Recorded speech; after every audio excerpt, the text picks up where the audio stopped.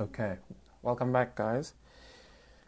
Yet another session as we continue through our study of the Bible. Understanding all these books, especially in the Old Testament, can be quite difficult. And hopefully by the end of this session, we understand a bit more about the book of Ecclesiastes. So today we're looking at the book of Ecclesiastes. And before I get started, you guys know the rules, right? There are no rules. If you have any questions, if you have any comments, if there's something that's not clear or I'm assuming knowledge on your side, feel free to stop me. And without further ado, let's get started. So the book of Ecclesiastes, right? Everybody's favorite book, gives everyone butterflies and makes you feel good on the inside. So Ecclesiastes is often overlooked in the Bible, right? When people do read it, they remain confused, not knowing what this book means or even why it's included in God's word. We don't know when the book was written, but the internal evidence points to Solomon. So I'm sure you've heard of King Solomon. The internal evidence, meaning within the book itself, we see clues that it was written by Solomon, such as in chapter 1. The first verse says, the words of the preacher, the son of David, right, king of Jerusalem. And then again in verse 12, it says, the preacher, it says, I, the preacher, have been king over Israel in Jerusalem. So this preacher, this king, was king over Jerusalem. There were many kings, but there weren't many who were kings of the whole of Israel in Jerusalem. In fact, it was only David and Solomon. And in chapter 2, verse 4, if you read from verse 4 to 9, it says, I made great works, I built houses and planted vineyards for myself. Verse 7, I bought male and female slaves and had slaves who were born in my house. I had also great possessions of herds and flocks. And verse 8, I also gathered for myself silver and gold and the treasure of kings and provinces. I got singers, both men and women. When you read that description, you get the idea that this king was incredibly rich, incredibly wise, incredibly powerful, and built a whole lot of amazing structures. So it really does point to Solomon who wrote this, right? And it's also important to note that if you read the story, you can see that it's two people or two characters in the book, right? It's the author and the preacher, in this case, Solomon. So at the start, in chapter 1, verse 1, it says the words of the preacher, the son of David, king in Jerusalem. So that's the author of the book. And then at the end, you will see again that the author kind of summarizes all of Solomon's words. So just any questions on that? Does anyone dispute or not agree that Solomon is the author? I don't think anyone will, so I'll continue. So this book itself, the book of Ecclesiastes, someone once said that the book of Ecclesiastes is the truest book in the Bible because what it does is it shows that life outside of the Lord is vanity or meaningless. Life outside of God is without purpose or meaning. So Ecclesiastes is pre-evangelistic, and what that means is it prepares people for the gospel. People have had very low views of Ecclesiastes because it seems sub-Christian, right? It seems sub-Christian. It doesn't seem like a Christian book because if you read it, it's not a book that says, love God, work hard, everything will be great, promises blessings, promises joy. It's not. It's a very, very negative view on everything. There's a phrase that occurs 38 times in the book, which is meaningless or vanity, right? The word vanity is a better translation. So the Hebrew word is actually hevel, Hevel, and directly translated in English, this word means vapor, like your morning breath or a vapor. So vanity here doesn't mean looking at yourself in the mirror. It means in vain or pointless. It means chasing after the wind. It's a vapor. It's here for literally 1 second. What is the point of it? So this is quite an amazing book, and I think the Lord uses it, especially evangelistically, because it asks the questions that every human being deals with. What is the meaning of life? And if you're honest and you looked at life properly, then you would have to say that it's pretty much meaningless. That's what life is. But it's meaningless only when it's under the sun. If you've read the book, that's another phrase that stands out, under the sun. It's used around 30 times in the whole book. And that's what that phrase means and why it's so important. It refers to life outside of God, almost in an atheistic sense. So it's life without God. Now, everyone has a worldview. It's just whether you're aware of it or not. Some people will say, I don't have a worldview. I just see things the way they are. But that's not true. Everyone has a worldview, the way you view the world and interpret things. Everything is interpreted. That's why even when you come to scripture, you find so many different interpretations by different people, because you come to the Bible with your own worldview and presuppositions, right? Your own assumptions. And so you come not only to scripture, but you come to every book like that. You come to every event like that. You come to every situation like that. And it's not just thoughts. A worldview is more than thoughts. It's not just what you think. Your whole personhood is involved in it, along with an entire cultural influence. So some people reject the biblical model of marriage to the point of calling it evil. They say headship and submission is abusive. This is because they grew up in a home or they've seen marriages where women are abused. And so that negative experience has shaped their view on marriage, and they read the experience and their views into what the Bible teaches. So that's one example. Our worldviews are very complex because they're made up of our experiences in life, our education, our upbringing, the friends we grew up with, the music we listen to, the movies we watch. So we all have our worldview, and they're all very complex things. They're all very big things, but they all impact our lives across the board. So if you're a believer, then your worldview is affected by how much you have allowed Scripture to change your thinking. Our reading of Scripture should be, Mike uses analogy or this illustration of a virtual spiral, right? So a virtual spiral, it's that circle that you draw, and then as you go, it keeps getting smaller and smaller to the center.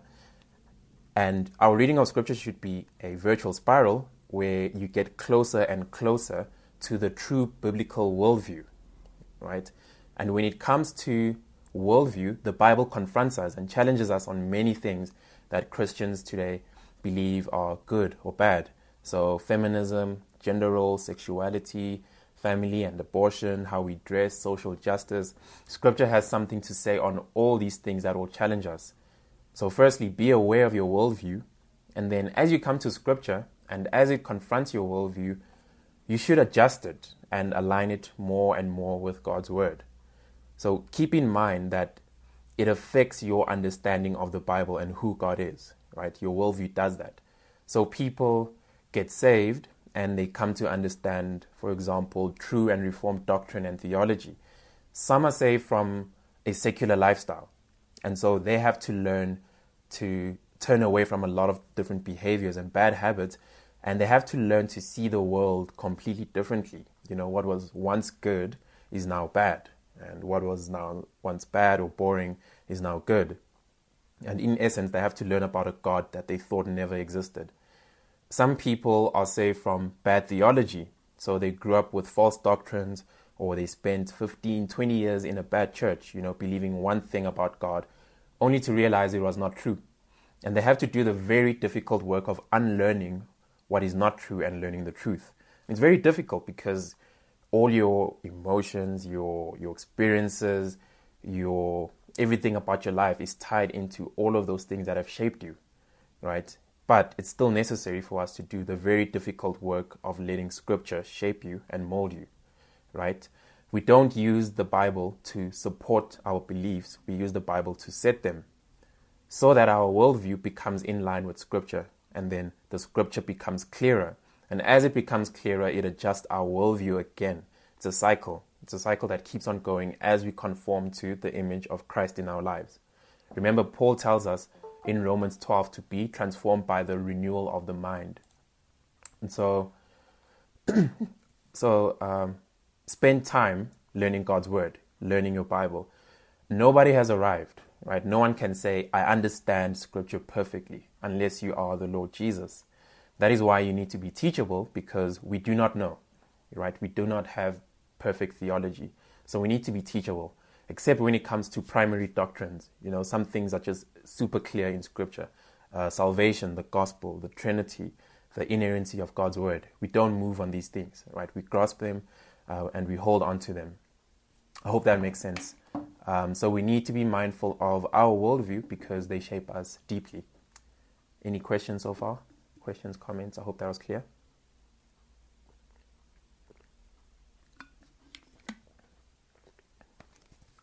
Silence is good.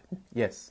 Yeah, so I think your introduction and the fact that you have exposed Ecclesiastes to be a pre-gospel book in the sense that it shows how life is like without God. And I feel like when you look at philosophy and various philosophers throughout history, for example, Friedrich Nietzsche and his concept and theory of nihilism, the fact that he quite logically concludes that the meaning of there is really no meaning to life. And with that, you can see how mankind can be so evil. And for example, without God, life is virtually meaningless. And history proves that over and over again. And it's really kind of humbling and cherishing to see that even there is a book in the Bible that actually does talk about that and address that. Yeah, 100%. And it's not just true for those men and, in history. It's true for our lives.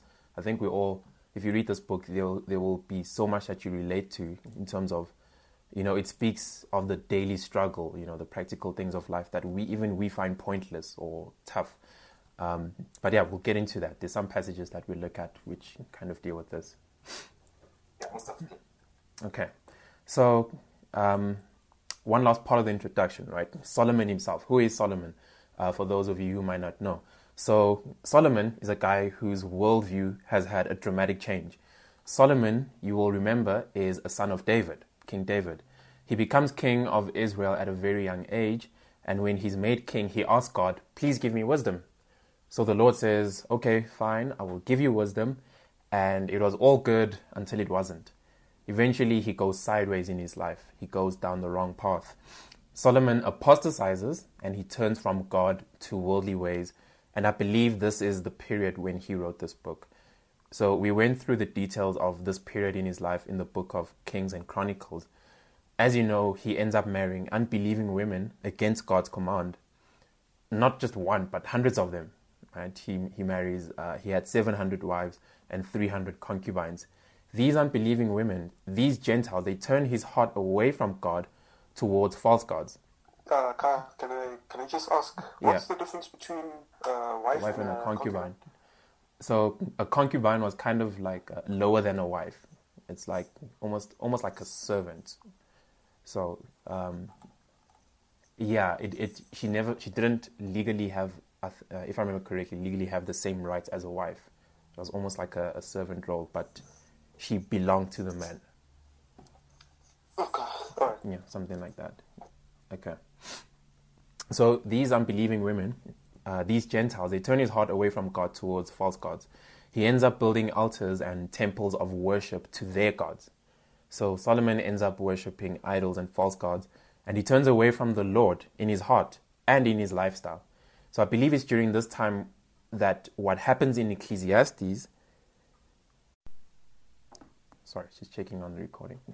So I believe it's during this time that Ecclesiastes is being written, when he's living a completely hedonistic life and it's a shambles. He's completely dedicated to the pursuit of pleasure and he's self-indulgent. And because he has drifted away from the Lord, life no longer has meaning. He has limited his horizon, his view of the world, to under the sun. So you can think of that phrase, under the sun, in terms of limiting his view to under the heavens, right? So the sun is where the heavens are. It's a phrase that can be understood to be referring to the heavens where God is. So under the sun is without the heavens, without eternal realities, without a transcendent otherworldly view of things. So he will mention, as you read this book, he will mention God here and there, but it's not a biblical worldview, right? He's not atheistic. He's not an atheist. He doesn't deny the existence of God. He just turns to live a life without God, right? I hope that makes sense. So if you just open your Bibles, we'll start in chapter 1 and then we'll go slowly chapter by chapter. Kaya. Yes. Just when you get the introduction on Solomon and how he got to writing this book, just a question: if God granted him like the wisdom that he had asked for, why did he lack some in choosing to follow other gods and whatnot? So sorry, just say that one more time. Why did he? Like, why did he lack the wisdom in obviously choosing to stay the path of following like the one true God and just going astray and facing away from God and indulging in sin?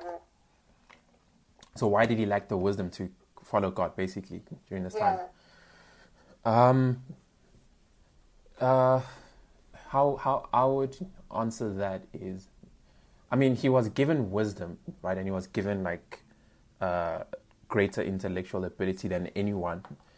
But I don't think it's the kind of spiritual wisdom which is tied to the fear of God, right? So as you read the book, even, when he gets to the conclusion, he's like, fear God, right? Put your fear in God. And so he kind of traded that wisdom of God for the wisdom of the world, in essence, right? It's almost like a conscious decision. So it was him rebelling against God. It's not like, I don't know, like he lost the wisdom. It was a choice. Because I think even when we read through Kings and Chronicles, God had warned him about this. He had warned that if he does this, this will happen. He will suffer these consequences. So it's kind of like, it's almost like just being a Christian. As a Christian, you know what is the right path. You know what you should do. But sometimes you find yourself living in a way that doesn't align with what you profess to believe. Right? I hope that kind of makes sense how I'm putting it. Yeah, thank you. Yeah. Okay, any other questions before we look at chapter 1? Okay. So keep your Bibles open. We'll do a lot of jumping around in the text. Chapter 1, verse 1. The words of the preacher, the son of David, king in Jerusalem. So that is the author introducing the reader to Solomon, the preacher, who then says, verse 2, vanity of vanities, says the preacher, vanity of vanities.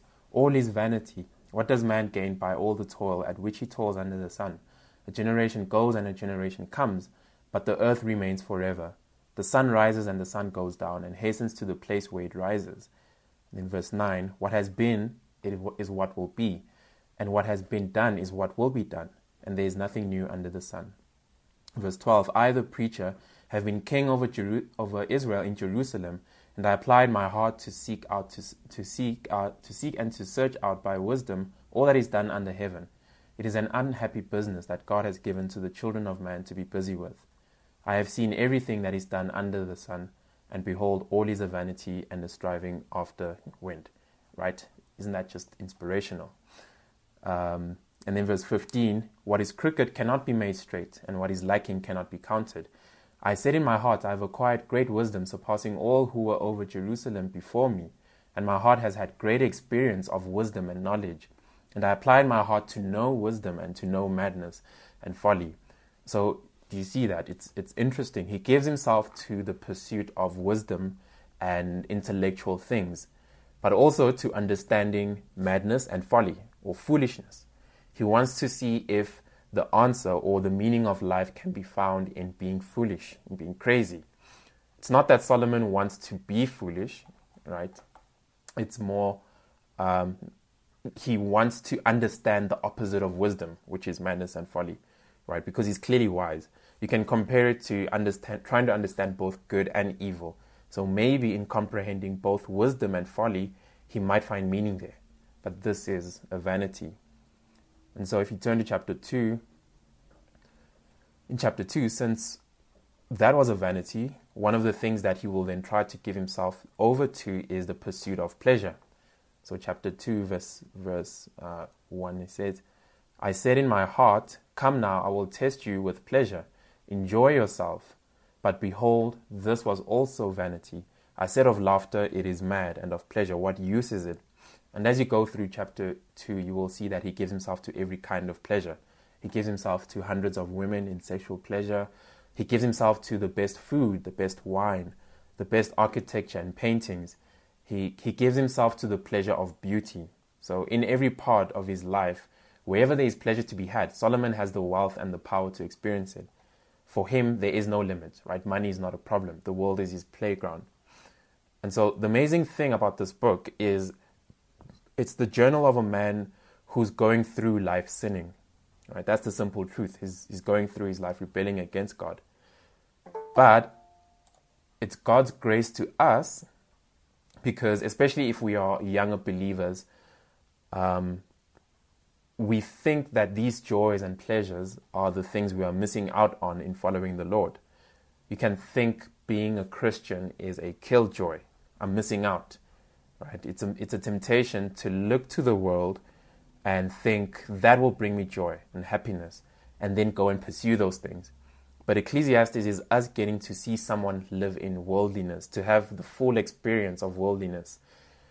If our experience of world living could be sold in packages, you'd have standard and then maybe premium and then the deluxe package. Solomon is living the deluxe package, right? He's got the full experience of secular living, but he sees it for what it really is. It's meaningless. It's vanity. And so Solomon went through it so that you and I don't have to try and do it. If you see someone jump off a cliff and fall and break all the bones in their body, you don't stand there and think, I wonder what that feels like. Maybe I should try that someday. I can't judge it until I've been through it. Let me give it a chance, because that's just madness. So you can see what pain is brought to that person. So why would you want that for yourself? In the same way, you don't have to put on the things of this world. Solomon wrecked his life, his whole life, so that you don't have to. And remember, Solomon was the greatest king in all of Israel. He had incredible wealth and power. He's one of, if not the richest man to have ever lived. He built the temple for Israel. He built a massive house of his own. Other nations were coming to him and giving their wealth to him. So he had the resources to have it all in life, to experience what you and I could only dream of doing. And what does he have to say about it? He says, in the end, it's meaningless. It's all a vapor. It's a chasing after the wind. So if you look at verse 12, chapter 2, verse 12, he says, So I turned to consider wisdom and madness and folly. For what can the man do who comes after the king? Only what has already been done. Then I saw that there is more gain in wisdom than in folly, and there is more gain in light than in darkness. So he turns to wisdom and intellect and learning new things. There's a lot of satisfaction in learning new things, in gaining knowledge, and he gives himself to that pursuit. And then he turns in verse 15 and he says, Then I said in my heart, what happens to the fool will happen to me also. Why then have I been so very wise? As I said in my heart that this also is vanity. For the wise, as of the fool, there is no enduring remembrance, seeing that in the days to come all will have been long forgotten. How the wise dies just like the fool. So I hated life, because what is done under the sun was grievous to me, for all is vanity and a striving after wind. So is he correct? In one sense, he is correct. How does the fool die? Same as the wise. The wise man is going to die. The foolish man is going to die. Later on, he will say the rich man is going to die. The poor man is going to die.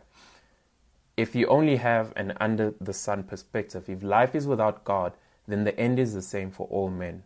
Then what is the point of it all? What is the point of living and striving for success? You who are rich and have it all will die and be put in a grave next to the man who lived his whole life homeless.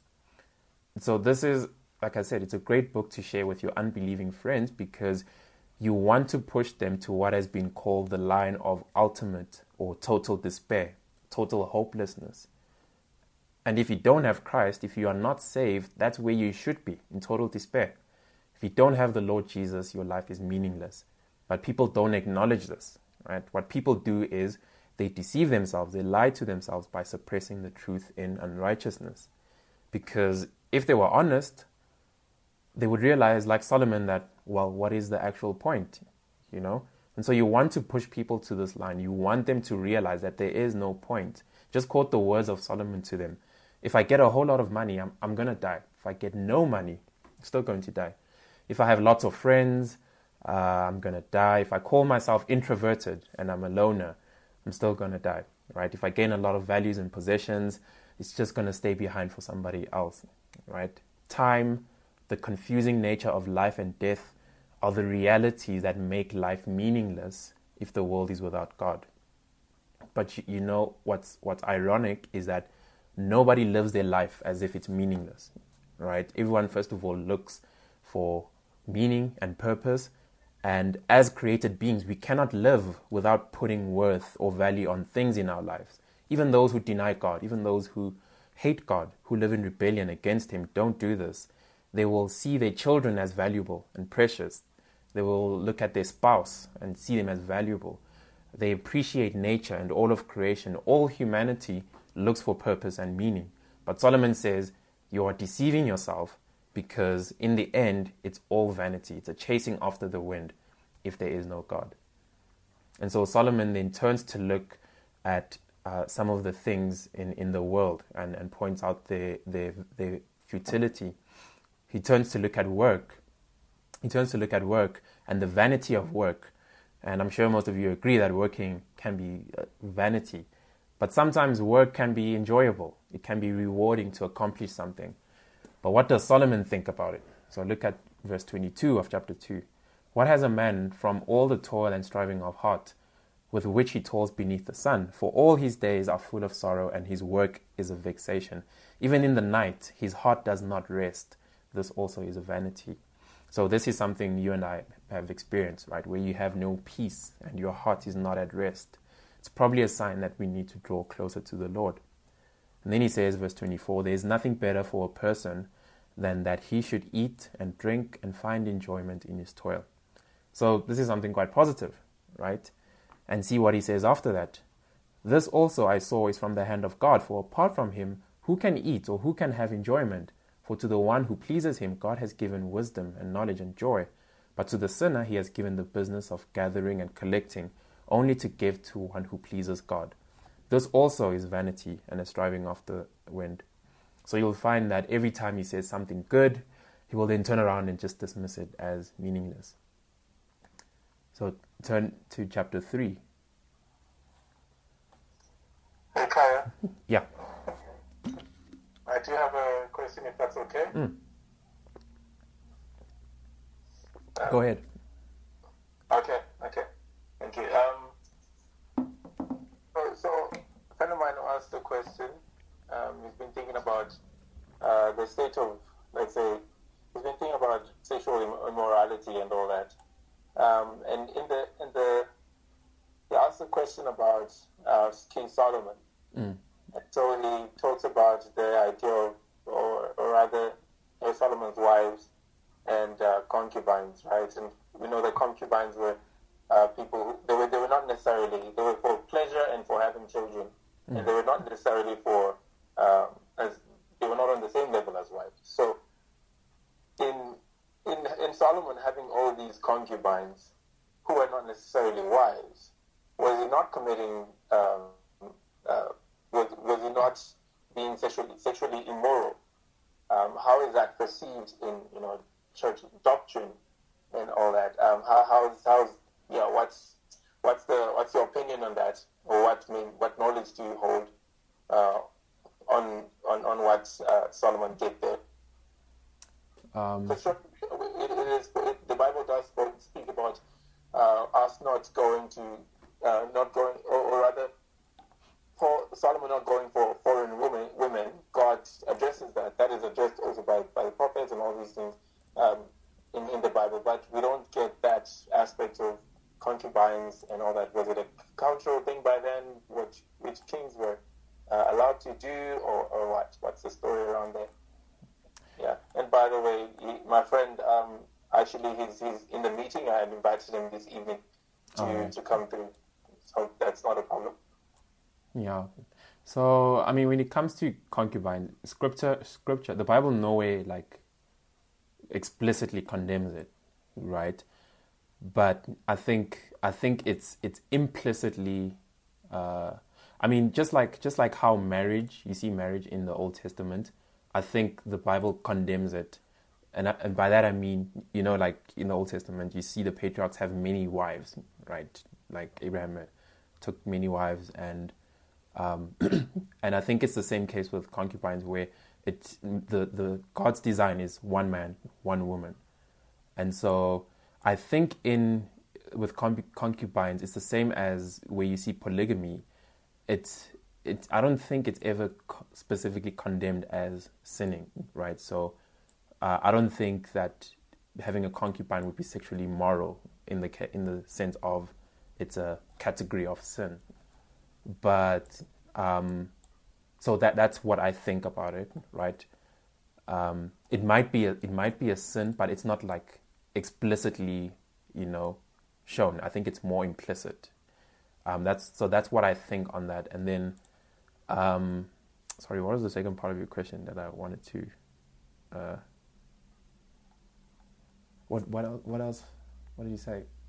Sorry, Claypool. Can you just remind me? Because there's something else that I just needed to. About Solomon being immoral. Oh yeah, Solomon. God addresses all these other sins of, let's say, going after other women, strange women, and all that. But that one's not addressed. I don't know if that's the one that you wanted to deal with. So that's actually it. So with Solomon, even remember in Exodus or in Deuteronomy, where the commands are given to kings, not to have many wives or not to have many. And the reason God gives for that is because of what happens to Solomon, because they will draw you away from the Lord. So, I think then it's kind of difficult to say, like, I think the bigger issue is him having unbelieving wives than it just being a concubine or having it being many wives, So I think the Bible more explicitly condemns that than anything else, because that was the end result.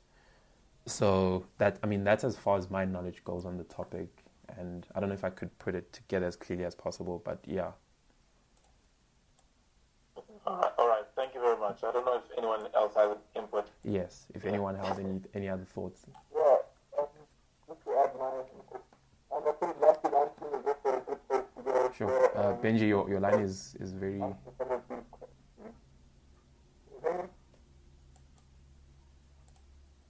Yeah, I didn't get that at all, Benji. Your line was not clear.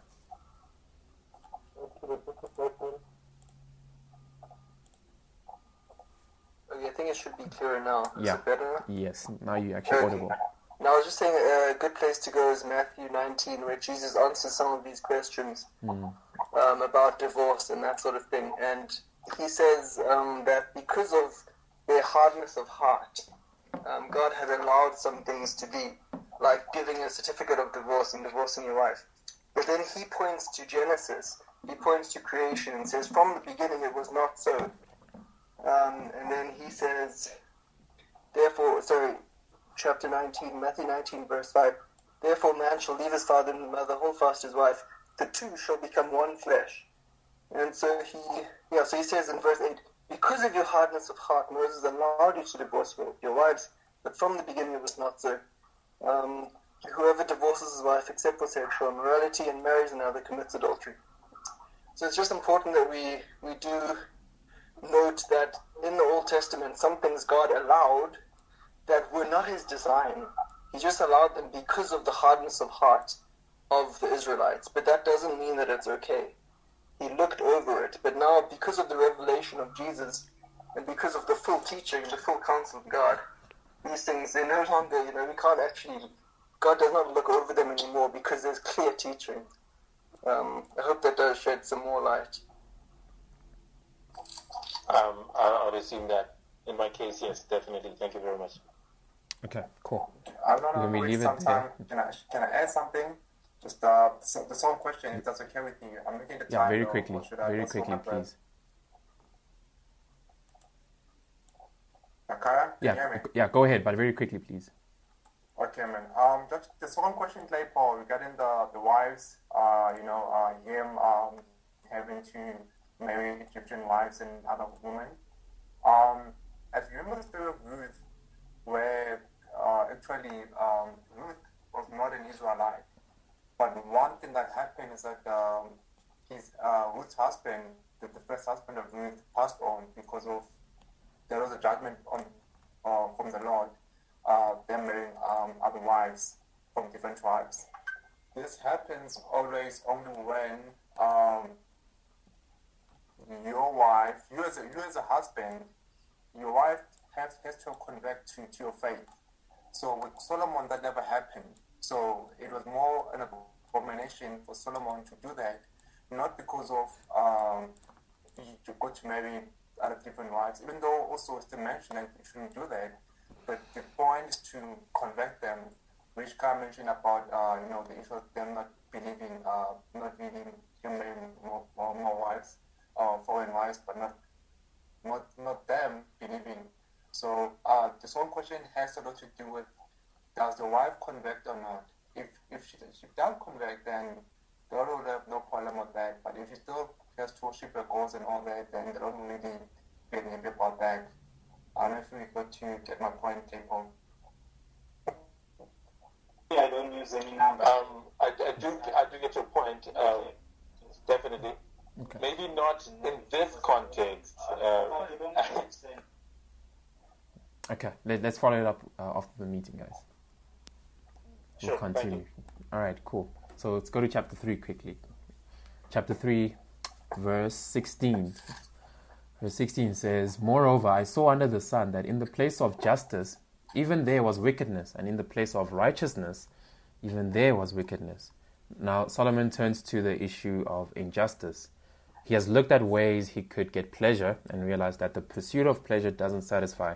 Maybe the satisfaction, the meaning, and the purpose will come from fixing all the problems in the world. Right? We live in a fallen world, so let's fix it. Maybe it lies within fighting injustice and oppression. We see injustice all over the world. We see it daily in our lives, in our community. We see it on social media. It's written in the history of our own country and in the history of the world. Yet injustice and oppression doesn't seem to be coming to an end. You see horrible things. You see rape and murder and incest. You see abortions and children being abandoned. You see priests and pastors molesting and sexually abusing congregants, even young children. You see judges letting the guilty go free and punishing the innocent and taking bribes. Injustice and oppression is everywhere. So Solomon says in verse 17, "God will judge the righteous and the wicked, for there is a time for every matter and for every work." Now that sounds biblical, right? Then he says, "I said in my heart, with regard to the children of man, that God is testing them, that they may see that they themselves are but beasts." And then he says in verse 19, "For what happens to the children of man and what happens to the beasts is the same. As one dies, so dies the other. They all have the same breath, and man has no advantage over the beasts, for all is vanity, all go to one place. All are from the dust, and to dust all return. Who knows whether the spirit of man goes upward and the spirit of the beast goes down into the earth?" Now that's not biblical, right? That part is not biblical. That is very atheistic. And so you get unbelievers who pursue justice outside of God. Today there's this fight, the passion for justice, social justice. An aspect of it is people looking to find meaning and purpose in it. Let us solve racism once and for all, and then this world will be good, right? All activists, socialists, feminists are trying to bring justice in the world. But they are looking at the world without God. And so they can never achieve true justice. It's not enough to point to slavery or racism and abuse or any injustice and call for mourning and sorrow. You can preach guilt and shame and demand blood, but you can even get people to agree to restitution and reparations and all the rest. But when you have done so, you've not set men and women free, right? You've only loaded them with despair, and the injustice remains. Right, it's the point that Paul gets to in 2 Corinthians 7 verse 10 when he says, "Worldly sorrow or worldly repentance leads to death," right? And taking it back to justice, God sets the standard for justice and what justice is. He's the only just and righteous judge. You can't rightly care about racial justice or justice for the unborn or justice for the poor and for the immigrant or for the elderly and the disabled if you do not see the massive injustice of the betrayal and execution of Jesus. And how at the same time there was a glorious justice that was accomplished and revealed in the cross, in the crucifixion. In Christ, we see true and perfect justice, right? The true and perfect justice of God when he poured out the wrath that we deserve on his Son. So justice has been served for those who are in Christ. But if you are not a believer, remember that when Christ comes back, he comes back as a judge to deliver justice on all sinners for their unrighteousness. So we need to repent of our sins and trust in the saving work of Christ. And remember, it's God who determines what truly is justice. If you have a world without God and you say you're bringing justice, really at the end you're just trying to bring power and control, and you get to decide what is good. You know, we make ourselves gods of the world. We decide what's good and what's right and what's evil, right? And we make ourselves a judge, and we know how that has never turned out right in history. And so in chapter 4, he goes on to talk about injustice, and then he gives commentary on economics as well. So turn to chapter 4. In verse 4, he says, "Then I saw that all toil and all skill in work come from a man's envy of his neighbor." Which is interesting because most people in the world, a lot of people work hard, right? Solomon here says people work hard because of envy. And there's a lot of truth to that. You see your neighbor has a nice house, nice cars, nice clothes. So you say, I'm going to work hard. I'm going to put in the overtime, 24/7. The grind doesn't stop so that I can get a nice house. I can get a nice car. That's how it is under the sun. That's life in a secular culture. In a Christian worldview, believers should be those with hearts that are seeking or that are asking, how can I serve others? It's not about me and my comfort. I work hard so that I have resources to help God's kingdom first and foremost and to serve others. In the book of Acts, when the church is first formed, it's a mix of all kinds of people from all walks of life. The rich members of the church gave up their wealth for the sake of the church, right? Looking after the poorer people in the church. And that's the example we have to follow. Are you using your resources, your money, your time, your energy for the sake of the gospel and God's people? So I'm going to quickly summarize here because we're running out of time. But chapters 5 to 11, right? So in chapters 5 to 7, it's Solomon making more observations about the things that happen in life and the vanity of it all. So if you read through it, he talks about wealth and family and friendship. He says something good about all these things, and he gives a lot of practical counsel for living in a fallen world. But still the conclusion is the same. This is vanity. It's meaningless. And then in chapter 8 to the end of chapter 12, he does the same. He reflects on some things, on the same things. He says you should fear God, obey his commands, work hard, live joyfully with your wife, eat your bread and drink your wine with a merry heart, because that's all you have left really in this meaningless world. And so we're going to jump to the last chapter. If you go to chapter 12. In chapter 12, the book is ended by the author, the one who is providing commentary. Remember, the preacher here is Solomon, and the author is unknown, but he's the one who comes and summarizes what Solomon has been saying, right? And he says in verse 9, "Besides being wise, the preacher also taught the people knowledge, weighing and studying and arranging many proverbs with great care." So that is exactly what Solomon was known for, right? He wrote many proverbs. Verse 10, "The preacher sought to find words of delight, and uprightly he wrote words of truth." So he delighted in words. He loved words. He's a writer and a poet. Verse 11, "The words of the wise are like goads, and like nails firmly fixed are the collected sayings. They are given by one shepherd. My son, be aware of anything beyond these. Of making many books there is no end, and much study is a weariness of the flesh. The end of the matter, all has been heard. Fear God and keep his commandments, for this is the whole duty of man. For God will bring every deed into judgment with every secret thing, whether good or evil." So that is the conclusion based on the life of Solomon. I think that at the end of his life, by God's grace, Solomon was made aware of his sin and his foolishness. So he recorded here his experience for the benefit of others, including you and I. I think this book serves as his book of his repentance. And the author is teaching us this lesson because you and I, every day, we are tempted to take another path thinking it will bring us satisfaction. We don't have to go that path, right? Just remember Solomon and that he has already gone that path and it's a waste of time. And we know that, don't we? God says, take the narrow road, but we want the broad path. And it never satisfies. We all have that one thing. If I just get this one thing in my life, I will be satisfied and I'll have made it, right? And that looks different for every one of us. For some, it's career achievements. For sportsmen, it's winning a trophy, an Olympic medal. For others, it's marriage and children. For others, it's getting a degree or becoming the CEO of a big corporation. And if we are honest with ourselves, every time we get what we thought would satisfy us, it doesn't. And that's what Solomon is saying. At the end of the matter, fear God and keep his commandments. Satisfaction, true satisfaction, is found in knowing God and obeying him, doing his will. That's where true happiness and joy comes from. And that's what Jesus said on the Sermon on the Mount, right?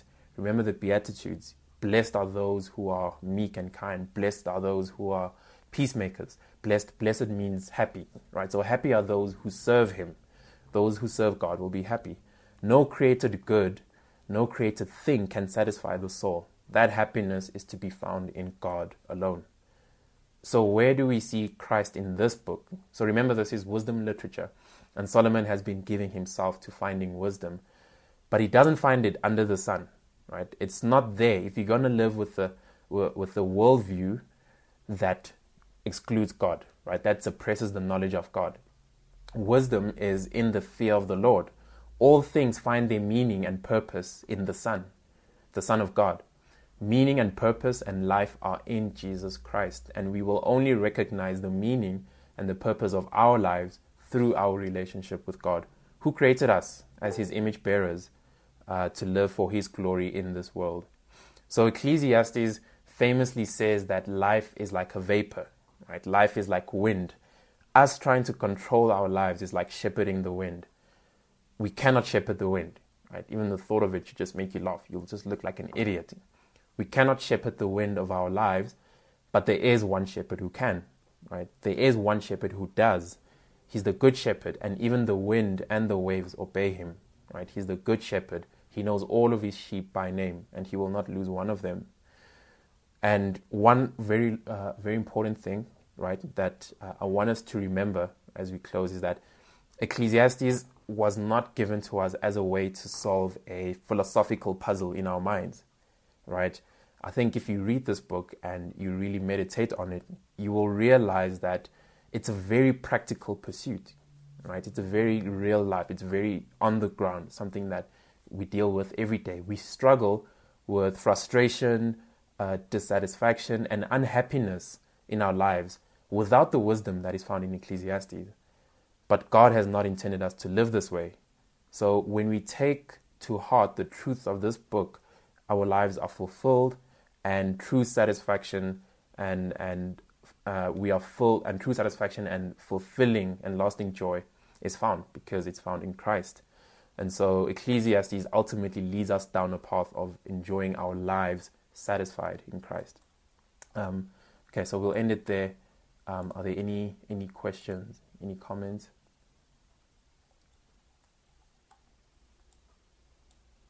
Cassie has made 2 comments on the chat. Okay. So, this is to do with the concubines. Okay. So I'll get to that at the end. I just want to ask any questions on the book first. Any thoughts that you guys would like to share? Hey, Kaya. Yes. I thought you were going to mention it. It tends to also be quite interesting verse for most scholars. Chapter 3, verse 15. It's something that speaks about Jesus Christ.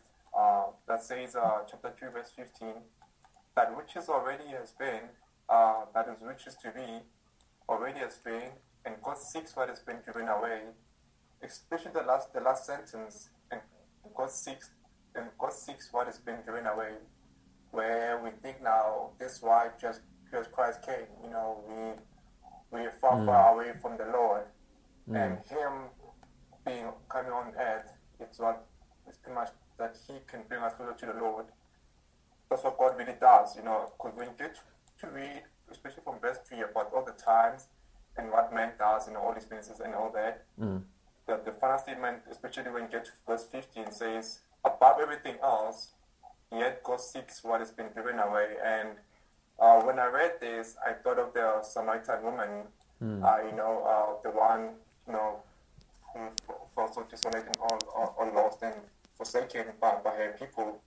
Yet at the same time, the Lord knew that at that moment she's going to be there, and He made sure that just to be there. So He was also seeking her, and the word says that He will seek those that don't seek Him anymore.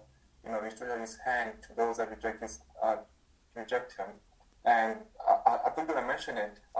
We spoke about the gospel, and I think this also points to the gospel that above all the one-liners and all the proverbs from this beautiful book, there's still a hint of just Christ, or one of the ways that we can see that actually God always seeks His children. God always everything always points to just Christ. So yeah, that's my input in it. That in the verse 15, chapter 3, verse 15. Yeah, no, that's actually very significant. I agree. Goes back to Him being the good shepherd, right? Who even leaves the 99 sheep to find the one lost sheep. It's always God. God is the one who's done all the work to reconcile us to Him. He goes for the outcast and the rejected. So yeah.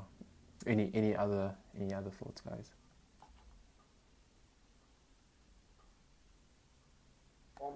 Bit of a question. Maybe you can provide more clarity. Benji, your mic again. Your mic again. Yeah. Sorry, my headphones don't work. So, so I'm just looking at chapter 11, verse 9. It says, "Rejoice, O young man, in your youth, and let your heart cheer you in the days of your youth. Walk in the ways of your heart, in the sight of your eyes. But know that for all these things God will bring you into judgment." It just seems like a bit of a paradox when you now look at verses like earlier on where it talks about the wickedness of man's heart. So chapter 9, verse 3, it says, "Also the hearts of the children of man are full of evil, and madness is in their hearts, and while they live, and after that they go to the death." So it feels like it's talking about the evilness of man's heart, but then it also says, "Walk in the ways of your heart." Am I correct in saying it's just saying, walk in the ways of your heart, but just know that whatever you do, God's going to bring it into judgment? Maybe you could just provide more clarity. Yeah. So I feel like both statements can be true, right? And so I when I read this, I wondered, is this more like I thought of like who's the young man that he's referring to? Is this like a young man, especially because when it comes to Solomon, you find that like when you read the Proverbs, for example, a lot of his content is addressed to the young man, right? Like Proverbs is for a young man who we presume is following the Lord. And so the thought that I have there is this a young man who, is following the Lord? Because when he talks about the evilness of people, it's like it's more general, but here it seems to be like addressing the young man. Do you get that part? So, and in a sense, there's truth to that statement where I think, when I read that as a believer, it's true. It's you must rejoice in your youth. It's a gift from God, right? Walk in the ways of your heart, but that's assuming that your heart is right with God. So I think it's a valid. I don't know. I feel like I might be going off. I'm just trying to. I'm bringing assumptions to your question, but assuming like some of those things, I think it's a valid statement. But it's something that comes with a warning as well, and then contrasted to 9 verse 3. I don't know if that does anything to maybe like shed light on that passage. Yeah, and I get you. So I was actually Desiring God article the other day. It's like, can we trust our new heart? Can we walk in the way of our God. And yeah, I guess as long as we're being conformed to Christ, He should always be the standard. But yeah, we must always just know there will be consequences, and we should never trust in our own wisdom, but only the wisdom from God. True. Yeah.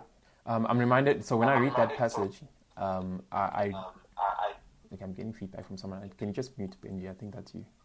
So when I read that, a phrase that comes to mind is the quote. I can't remember by which theologian, but he said, like, love God with all your heart and then do whatever you want, right?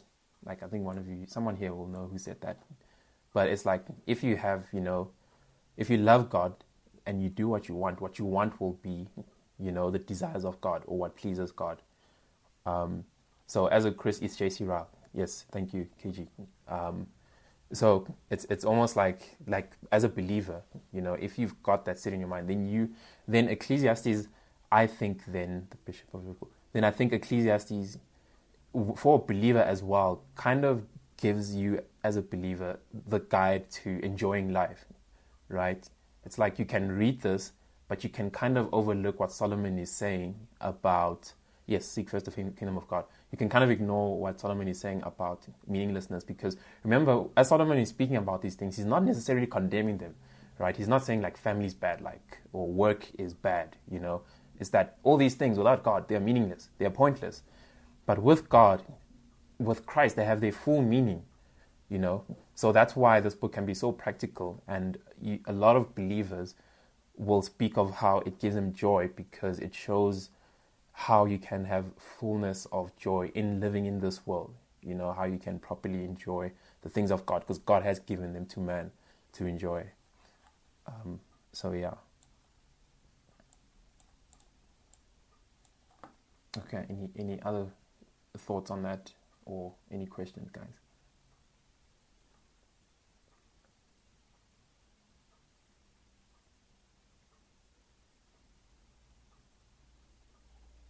Really? Okay. And Cassie and Bali, I see Duduma has also, I don't know if she's replying to you. So on the chat, you guys can just have a look.